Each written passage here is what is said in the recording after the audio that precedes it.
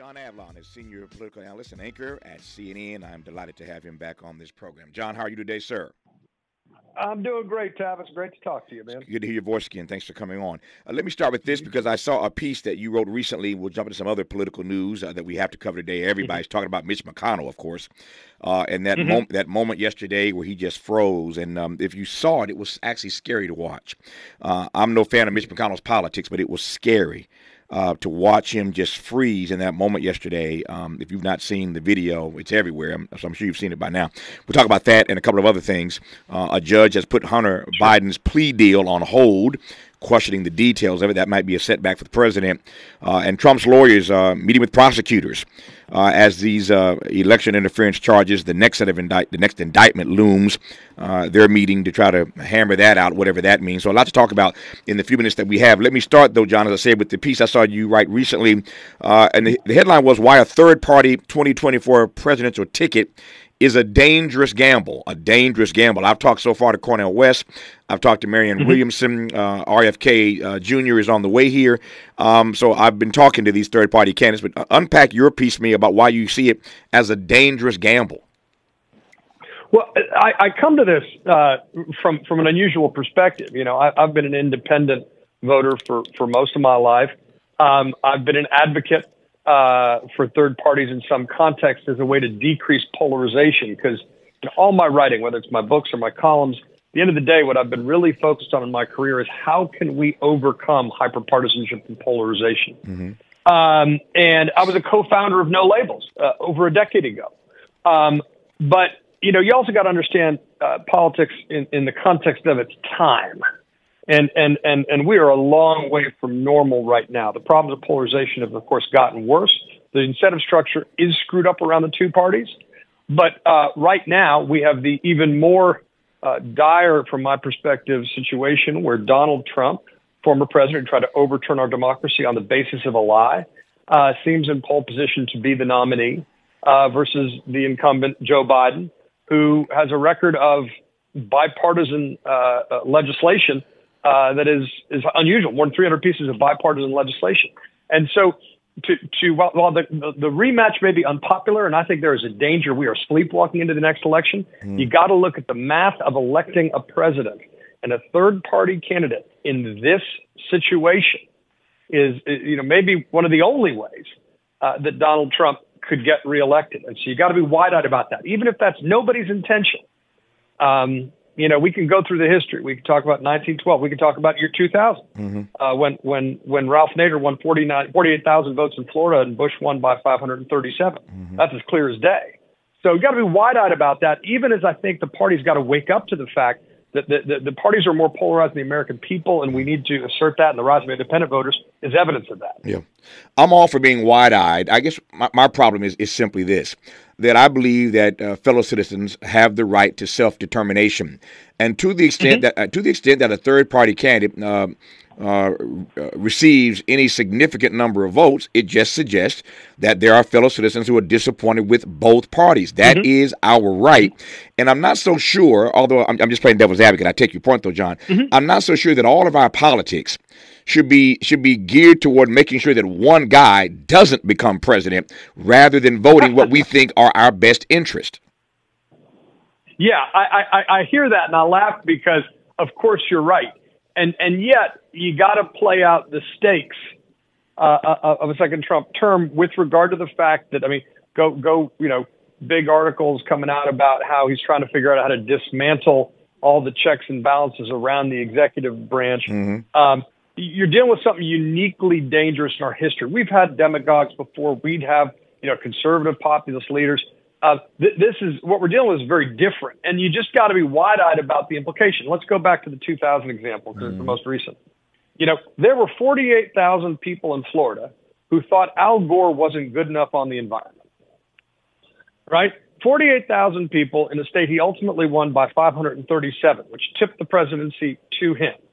And if the environment was your number one issue, I'm all for, you know, having a protest candidacy. I'm all for greater choices. I think we should have proportional representation. And I think there's a right and a wrong way to do third parties. But in that case, you know, those 48,000 people who thought Al Gore wasn't strong enough in the environment, so they voted Green Party with Ralph Nader. I don't think got the better end of their bargain in reality when it comes to the policies they allegedly wanted to support. And if you want to look at how to build a third party, I think the Forward Party is doing an interesting job of it right now. Take a look at the only successful third party we had, which was the anti-slavery Republican Party in the 1850s, which was a moderate progressive party at its time. It began by building in certain states and then ran a candidate for president. And that's, I think, the right way to do this. Let's take states where they're not competitive general elections right now, where voters are effectively denied a choice, and let's have more parties. Let's start building viable alternatives. But running someone for president first because of the way the electoral math works, because of the way if no one hits 270, it goes to the House of Representatives, because of the way that each state gets one vote then, there are practical problems that are really fundamental. And I'm not saying it's not good to have choice. I'm not saying it's not good to have an insurance policy. Right. And I don't have any problem with ballot access. I'm just saying be wide-eyed about the implications, because you could wake up with a situation that's the opposite of what you want to achieve. So I guess my pushback would be, and I'm doing this just for the sake of argument, I guess my pushback would be, sure, although I believe in the point very strongly that I'm about to share right now, which is maybe the problem isn't third-party candidates. Maybe the problem is the Electoral College. And we keep focusing on sure, one. We have all these conversations about why Cornel West shouldn't run or why Ralph Nader shouldn't run. Again, people have the right to self-determination. I understand the math. I ain't stupid.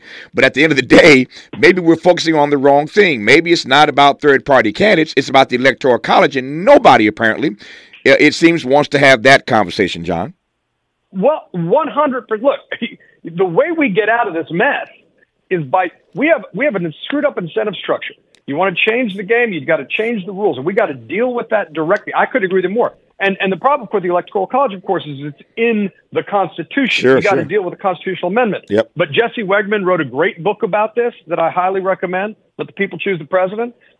If you ask me, the way we get out of this mess we're in right now, I would say it's a combination of end the rigged system of redistricting, so you get competitive general elections again, open primaries, so candidates can't just play to the base, and ranked choice voting. So there's a disincentive for candidates to try to destroy their opponents because they want to win over their opponents. And I'd also say proportional representation of delegates. So it's not winner take all in these states. What the Republican Party did right now, they could actually structurally say, like, your general point, I couldn't agree with more. We got to reform our electoral system to make it more representative of the people as a whole. Yeah, 100%. We agree on this, though. Gerrymandering, I think, is a threat to our very democracy. And so your point about redistricting and its connection to gerrymandering, you and I are simpatico on that. I think, again, it's one of the greatest threats to our democracy. And speaking of proportional voting, as you know, Republicans haven't fixed that problem yet, but Democrats did some years ago. I raised this to remind the audience that Barack Obama wouldn't, I've said it many times, I remind the audience, Barack Obama would never have been the nominee and therefore would never become your first black president if you're not counting Bill Clinton. Obama would never have been your first black president if Jesse Jackson had not run in 84 and 88. Jesse is the one who forced the change in the Democratic Party from to proportional voting from winner takes all. I say that because I was in Chicago last weekend, spent some time with Jesse Jackson. He now has Parkinson's.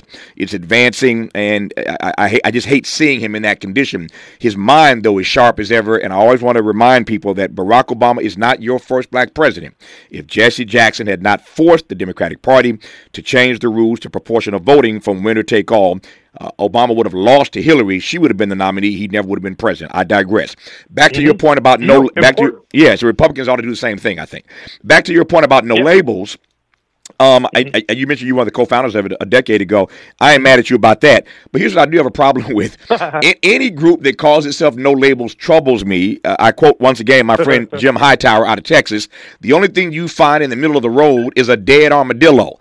I don't like the idea of people telling me they have no labels, because that suggests to me, I could be wrong, but it suggests to me that there aren't a set of, how might I put it, there are not a set of immutable principles by which you would govern. When you say no labels, I mean, you got to stand for something. You got to stand for something, John. Yeah. So look, let's dig into that. First of all, I don't love the name. I've never loved the name. Right. For a lot of reasons, one of which is you don't begin with a negative. Right. So exactly. That's one. Second thing, the idea behind it is let's get to understand each other on the basis of our common humanity, on the basis of common values, and the fact we're all Americans, rather than all of a sudden putting each other in positional bargaining against groups, which gets in the ways of our reasoning together. Right. Which is why one of the good things they've done is form this problem solvers caucus in Congress, where people get together across party lines, and some are pretty conservative, some are pretty liberal, but they all believe that you got to find a way to reason together to solve problems, and that's the kind of larger amen to that. But your point about, look, this is part of the problem about the place we're in as a country, is that our politics have become tribal in a way that they're largely united by hating your perception of the other guy, and we got to rise above that. Yeah. And that's what great leadership does. And you've written about great leaders who elevate your common humanity and connect a progressive agenda with a deeper patriotism, that goes outside all the bunting of patriotism. And this is where the history is really important too. You were talking earlier about the election reforms and the role that Jesse Jackson played. Mm-hmm. You want to really deep cut, but last time we talked was about my book on Lincoln. Sure. You go back and look at the way we had 3 constitutional amendments that were undone at the end during Reconstruction and the Jim Crow, that were largely based on the rigged system of redistricting, voter intimidation, violence, voter suppression. All this stuff is how we got in this mess. Mm-hmm. And so it shouldn't feel abstract to folks if they remember the history they haven't been fully taught. We got to study the Reconstruction a lot more than we do now. Yeah, I hear you. And don't disagree on that at all. Got 4 minutes to go here. Let me do a rapid fire round if I can. We start with Mitch McConnell. This video, as I said, was just arresting to sort of watch yesterday at a press conference. Mitch McConnell is speaking, and he just froze. Mid-sentence, just froze and just stood there. It was clear he didn't know where he was. He didn't know what he was saying. He just stopped mid-sentence and just stared. And that stare in his eyes said everything. We know he's fallen multiple times this year. We know he had a concussion earlier. He did come back yesterday and answer questions, and all he said was, "I'm fine." He wouldn't get into what happened. He just said, "I'm fine."